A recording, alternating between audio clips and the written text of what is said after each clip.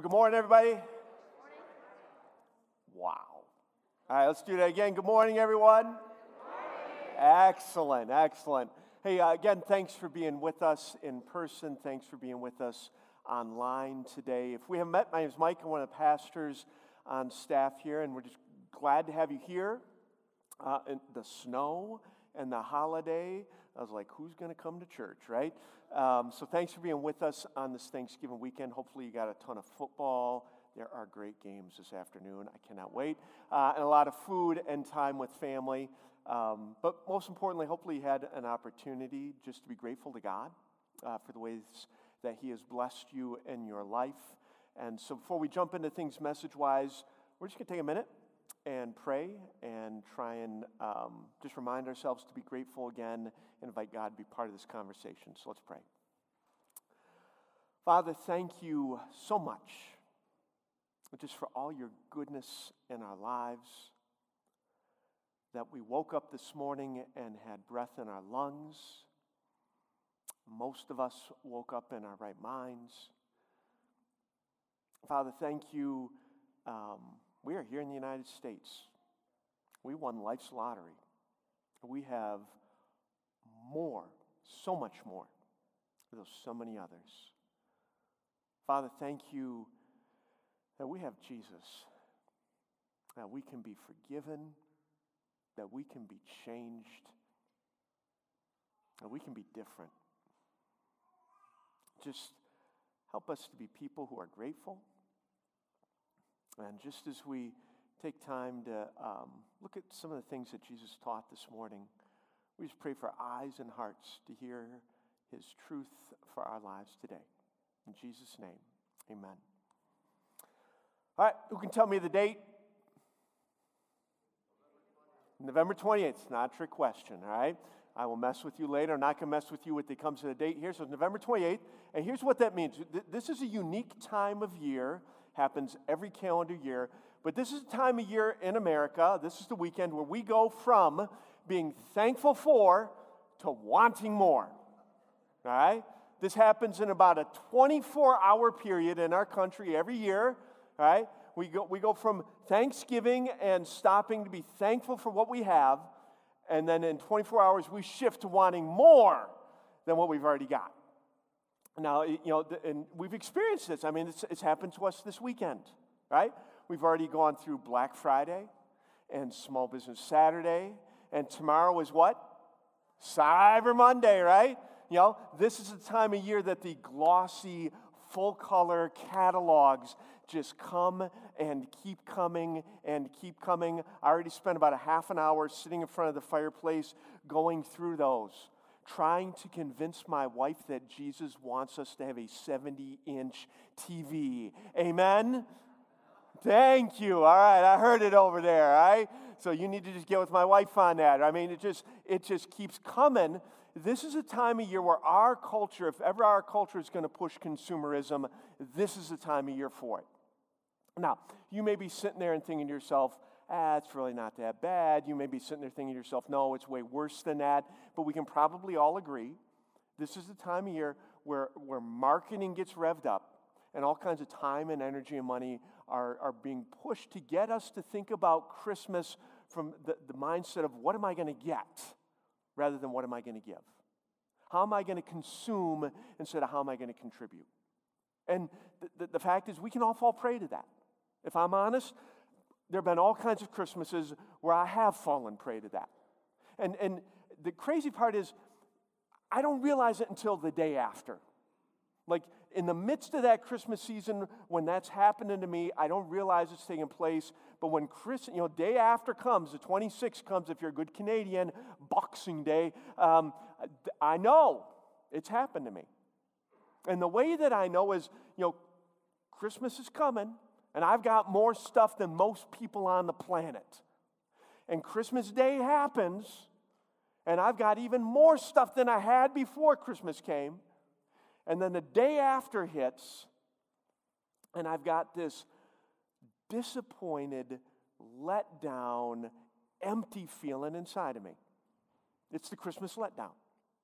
And when that happens, it's happened to me enough times, I've figured out it's because I got sucked into the consumerism of our culture as Christmas was coming. So today, we just want to take some time to be aware of that and to remind ourselves that Christmas is about something different. That ultimately, Christmas is about God's love expressed to us. The Advent season is about God's love given to you and me. And it's the kind of love that is meant not just to be received, but to be received and in turn shared with others. Now, don't get me wrong, I'm not against you giving and receiving gifts with your family. I'm going to do that with mine. I hope you do that with yours. But again, this season, we just want to be aware of the trap of consumerism that we can fall into. And we want to encourage ourselves not to get caught into that trap and instead to love well. Now, Jesus once told a story that is just incredibly relevant to all of this. It's not a Christmas story, but again, it's relevant to this time of year and the culture that we live in. And Jesus had occasion to tell his story because Jesus was teaching and he struck a nerve with somebody and they responded. If you read about Jesus' ministry and the biographies that capture his life, the first 4 books of the New Testament, Jesus is always teaching in those books. And from time to time, as Jesus is teaching, he'll get into somebody's head. He will strike a nerve with somebody in his audience, and when he does, different people responded differently. Some people, they would just blow Jesus off. They'd manage to push him right back out of their head and go about their business and not think about it any differently. Some people, Jesus would strike a nerve, and they would get angry. In fact, some of them would get so angry, they're like, we need to kill this guy. And sometimes Jesus would strike a nerve with people, and they'd get introspective. And they would change, and their lives would move in a different direction. In this instance, Jesus, he strikes a nerve, and the nerve he strikes is with somebody who's an expert in the law. Basically, a little bit different than how we think of a lawyer today, in some ways very similar. But this person, they had devoted their lives to the study of the Old Testament law and how the law of Moses could be applied to every conceivable circumstance in life. Now, Jesus strikes a nerve with this lawyer, and this lawyer, he responds back to Jesus. He asked Jesus a question. It's described for us this way. On one occasion, an expert in law stood up to test Jesus. So Jesus strikes a nerve, and this lawyer is going to test him. He's going to try and trap him. He's going to try and get Jesus tripped up publicly, discredit the way he's teaching, so that this lawyer doesn't have to deal with how Jesus has gotten into his head and is messing with his sense of stability in life. And so the lawyer says to Jesus, "Teacher, what must I do to inherit eternal life?" Now again, the lawyer, he doesn't care. He's really not interested in what Jesus has to say about this. He's trying to test Jesus and trip him up. And Jesus knows this. He's aware of what's going on. But as Jesus oftentimes does, Jesus is going to meet this man where he's at in an effort to try and take him to where he needs to be. Jesus is going to take what this lawyer means to be an abstract theological discussion and try and bring it into the realm of practical, real-life, applicable things. And so Jesus turns it back on the lawyer, and he asks him a question back. He says, "How do you read it?" In other words, you're the expert here. What does your Bible say? You tell me. And the lawyer, he gives Jesus an answer that's worthy of his title and that's worthy of his education. He quotes 2 of the most famous verses in the Old Testament. He says, well, love the Lord your God with all your heart and with all your soul and with all your strength and with all your mind, and love your neighbor as yourself. Now, if you're like, I've read that in the New Testament, you probably have because they plagiarized it from the Old Testament. But Jesus recognizes this is a good answer. And he tells the guy as much. He says, you have answered correctly. But again, Jesus wants to take this conversation out of the abstract and put it into the practical. He wants it to be more than just a theoretical conversation. He wants it to actually apply to life. And so Jesus says to him, yeah, you've given me a good answer. Do this, and you will live. You're right. To love God with every fiber of your being, to let that love so saturate your life that it spills out of your life and into the lives of those around you. You really want to know what it means to be alive, the way God intended you to in this life. You really want to be ready for the life to come. It's a good answer. But don't just talk about this stuff. Don't just teach about this stuff. Don't just theorize about this. No, do this, and you'll live. Now, just like that, Jesus gets back into this guy's head, turns the table on this lawyer, and this lawyer finds himself wrestling with questions that he didn't want to wrestle with. Questions like, well, do I really do this? Do I really love God this way? And has God's love gotten beyond something just theoretical? And is it really soaked into my life in such a way that it impacts how I treat other people? Do I really love my neighbor the way I want my neighbor to love me? And so we're told that this lawyer, that he wants to justify himself. See, lawyers haven't changed that much after all, have they? Just a little fun for my lawyer friends out there. There you go, Diane. Yeah, right? Okay. So, but he wants to justify himself. He's thinking, okay, I probably don't love the way that I'm supposed to love.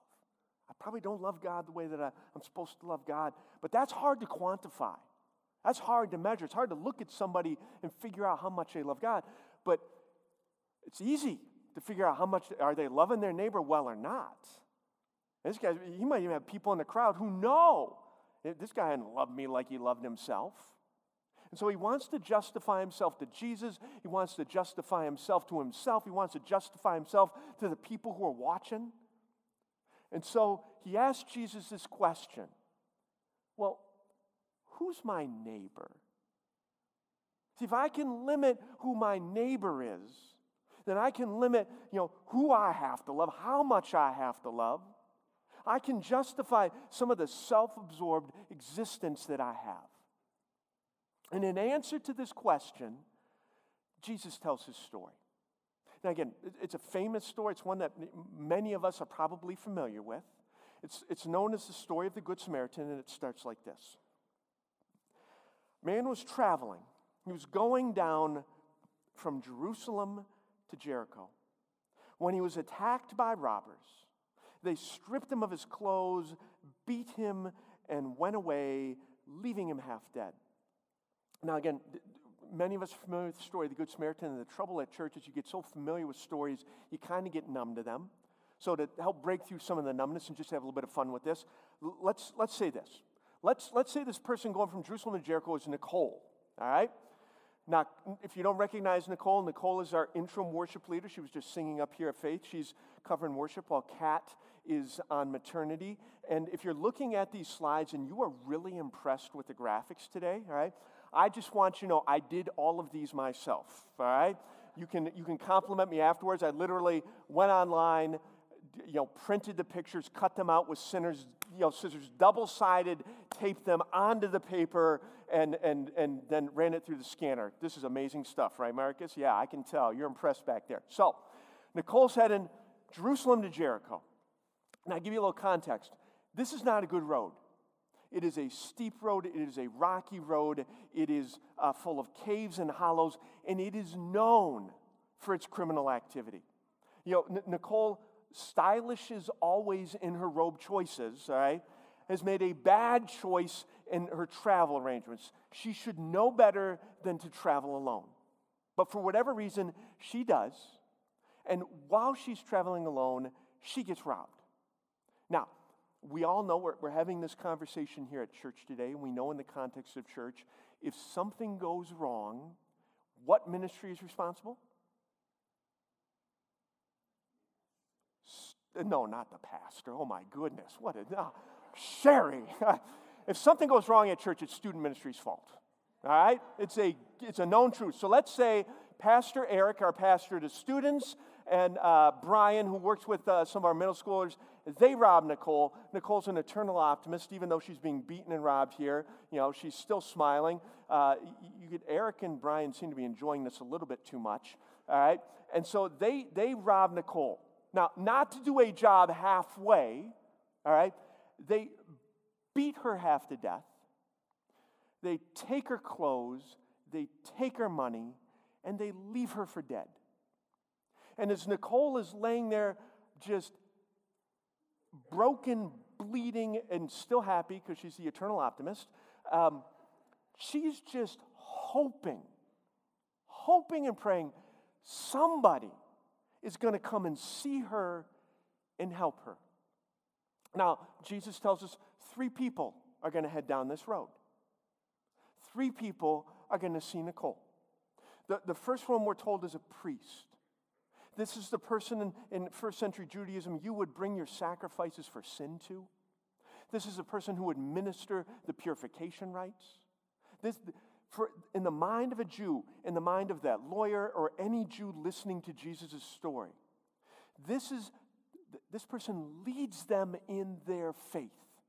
Today, this would be the most significant spiritual person you have in your life. Me, right? Right? Probably not, okay? But hopefully you get the idea, all right? The priest in first century Judaism, this would be like the lead pastor of your church, all right? The other person who we're told comes walking down the road, the first of 2 people, is a Levite. A Levite would assist the priest in the sacrificial duties. A Levite would help with the temple. A Levite was kind of like the associate priest. So this would be someone like Pastor James, all right? And look at him, he's on the move, he's on the go, he's constant motion. James is always getting something done. So these two guys, they come down the road first. And what you need to understand, in the mind of that lawyer, in the mind of any good Jew, if anybody is going to love God well, it's a priest and a Levite.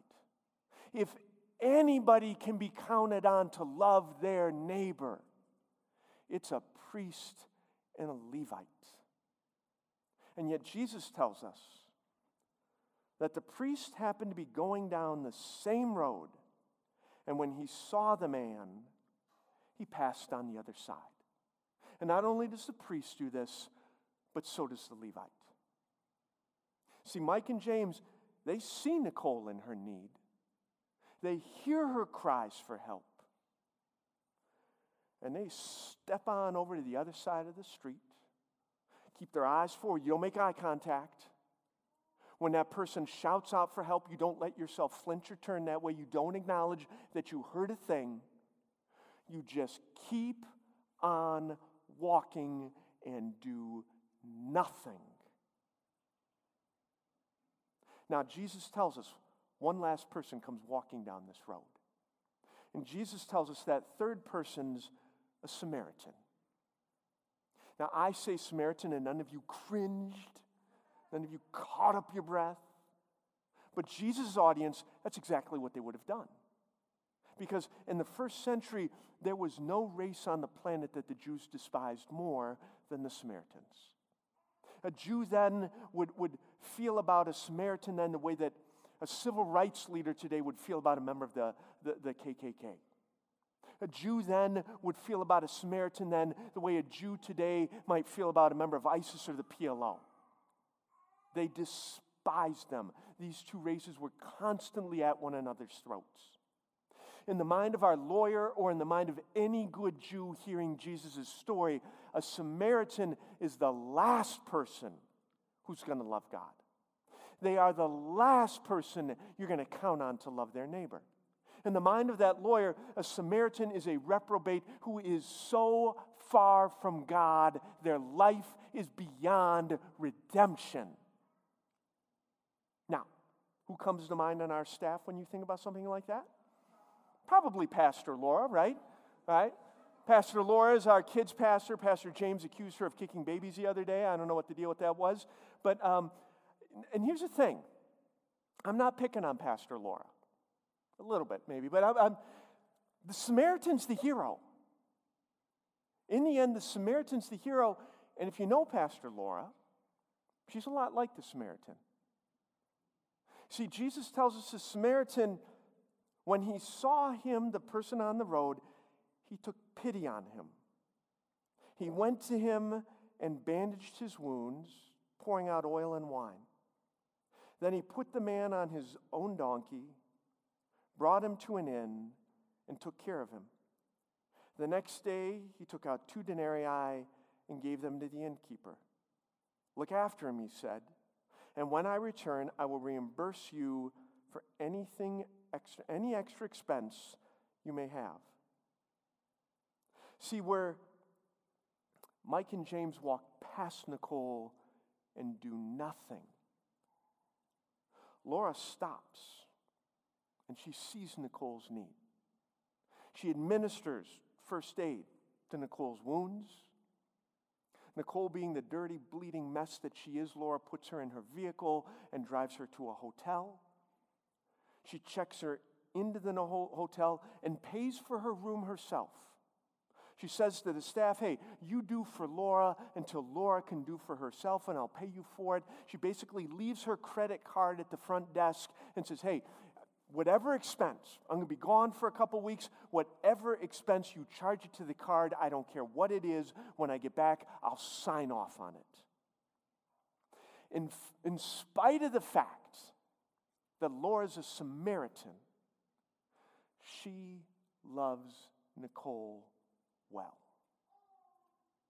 And so Jesus finishes his story, and he says to the lawyer, which of these 3 do you think was a neighbor? Now, what's the lawyer going to say? It's obvious. He knows.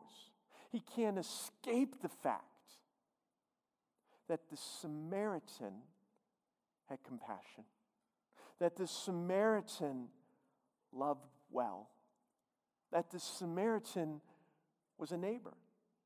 But the lawyer can't even bring himself to say Samaritan. So he says, it was the one who showed him mercy. To which Jesus says, go and do likewise. In other words, Jesus is saying, hey, if a Samaritan can truly be a neighbor, if a Samaritan can really love well, then so can you. So go and do likewise. See, in his story, I would contend that Jesus is trying to help us see what the love of God in our lives is really connected to. And Jesus doesn't connect it to a person's religious pedigree, their societal respectability, how well they follow the rules, even how well educated they are religiously. That Samaritan had none of those things going for him. And yet, according to Jesus, he loved well. See, loving God and loving other people, it's meant to happen when we have a genuine relationship with God. One that begins where we don't love God, but God first loves us. And through Christ's sacrificial work on the cross and our faith, God reconciles himself to us. And as God pours out his love in our lives, we respond by loving God back. And that love of God, it changes who we are. It's a love that cannot be contained. And it spills out of our lives and into the lives of other people. We become a conduit for God's love. See, in the mind of Jesus, One of the best measures of how much I've experienced God's love is how much other people experience God's love through me. In the mind of Jesus, one of the best measures of how much we've experienced God's love is how much others experience God's love through us. So Jesus says to that lawyer, go and do likewise. And Jesus says to you and me, this Christmas season, in a season where it's, again, so easy to get caught up into the trap of consumerism and being self-absorbed, Jesus says, no. Love your neighbor well. Go and do likewise. And so again, today, I just want us to be aware of the trap. And I want to encourage us as a church to continue to love like this. To continue to love well. To continue to love our neighbor as ourselves. And I say continue because that's what our Advent Lights campaign has been all about. If you're new here to faith, you're not familiar, you've just been ignoring us for last month, all right? Advent Lights is a campaign we engage in every Christmas season, and it's a number of giving and serving opportunities that are designed to help us remember Christmas isn't about getting, Christmas is about giving. And I say continue because so many of you have been so generous with your time and your resources and your energy in the midst of this campaign. For example, Project Christmas Child, we've got 150 shoe boxes that are leaving our church that are going to the third world, and every one of those shoe boxes is going to provide a kid with a fun Christmas, and it's also going to provide them with the hope of the gospel. 150 kids are going to hear about Jesus this Christmas because of you. Or Thanksgiving morning, while folks are sleeping in, while folks are shopping early, there were a whole pile of people from our church who got up early, went down to Life Challenge, made breakfast, served breakfast, and ate breakfast with the staff and the residents at Life Challenge. I sat there and I watched hope infused into some of the people who need it most as our church did that. Or all kinds of you've gotten cans and Covenant World Relief calendars, and you're collecting change, and you're going to be bringing it in, and you're going to be blessing people who have been hit by disaster all across the globe. I stand up here so proud of our church and our people for the way that so many of you have tried to live into this. But as the consumerism ramps up even more, I want to remind us of that and encourage us to continue to live into this. So, some more Advent Lights things that are coming up. We've got Angel Tree. Angel Tree is awesome. With Angel Tree, you provide a gift for a kid whose parent is incarcerated on behalf of that incarcerated parent. I have a friend who was a recipient of this when he was a kid. He will tell you it was a game changer in his life. With Angel Tree, if you're watching online, you want to be part of that, just fill out your connection card, put Angel Tree on that, we will get a hold of you. If you're in the room, you want to be part of Angel Tree, you go out these doors to the right, out to the community station. You can buy a gift for a kid, you can donate money and have somebody else shop for you, you can be one of the people who do the shopping, you can be one of the folks we always need folks to help deliver. You can help deliver gifts this year. Angel Tree's amazing. We've got Kingdom Cookie Elves. With Kingdom Cookie Elves, we're going to show up here on the 4th at 8 a.m., and we're literally going to bake hundreds and hundreds of cookies, and then we're going to take those out into the community and bless people with sugary goodness in Jesus' name, all right? They go to first responders, to teachers, to shut-ins, to friends, to family, to neighbors. You would be surprised at what a simple act of kindness can do to open a door to a spiritual conversation. Or we partner with a ministry called North American Japanese Outreach. Najo has figured out that there are all kinds of Japanese nationals here in Farmington Hills and Novi and West Bloomfield. They are on work assignment for 3 to 5 years. And when they are in the States, they are more open to the gospel than any other time in their lives. And so Najo seeks to reach these people with the gospel. When you're living in a foreign country during the holidays, it can be lonely and awkward and scary. And so Najo's saying, hey, would you have one of these families over for dinner during the holiday season? Again, you want to be part of this, put it on your connection card. Nadja will get a hold of you. They will get you connected with the family, tell you how to do this. They'll do all the legwork. You just got to host. These are just some of the things. You can go to 4fcc.org/AdventLights. There's all the stuff we've talked about and more.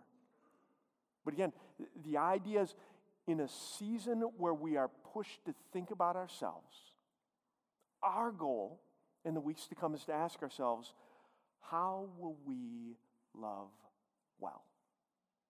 And I love the way the Apostle John kind of summarizes Jesus' whole story in one sentence. He says this, "Little children, let us not love with word or with tongue, but in deed and truth." Our job as a church is to go, okay, who's my neighbor this Christmas? And how will I love them well? It might be the stuff in the Advent Lights campaign. It doesn't need to be. There are all kinds of ways to love well. But who's my neighbor? How will I love well? How will I love them in deed and in truth? So, before we have the band come back up, we're going to pray. And just want to touch base about the Advent series that we're going to be kicking off next weekend. It's called Messy Christmas. We're going to look at the Christmas story in a fun, fresh, it will be messy kind of way. It's going to be a good time. But I want to encourage you just to stop for a minute and to ask yourself, who do I have in my life right now who's not going to church? It may be a friend, it may be a coworker, it may be a neighbor, it may be a family member. Who do you have in your life who's not coming to church right now? I want you to understand that person is not in your life by accident. God has you in their life for a reason. And so if this is your church home, your job in the weeks to come is to be praying for that person, to be loving them well, and then look for an opportunity to invite them out to church. There are physical invite cards for the series out at the Welcome Center. There are digital invite cards for the series on the church website. Your job is to pray for them, to love them well, to give them a card, to shoot them an email with a digital invite, and invite them to church. There is no time of year where people are more receptive to coming to church for the first time than this time of year. So everybody got their person in mind? You say yes, it makes me think you're listening to me. Everybody got your person in mind? All right, let's pray for your person. Father, just as we think about the people who you have in our lives, providentially, not accidentally, Father, we just want to lift these people up to you in our hearts. Father, we want to ask that even now you would make them receptive to a conversation about church. Give us opportunities to love them well, and courage to invite them to join us at some point in the Advent series. We just pray these things in Jesus' name. Amen.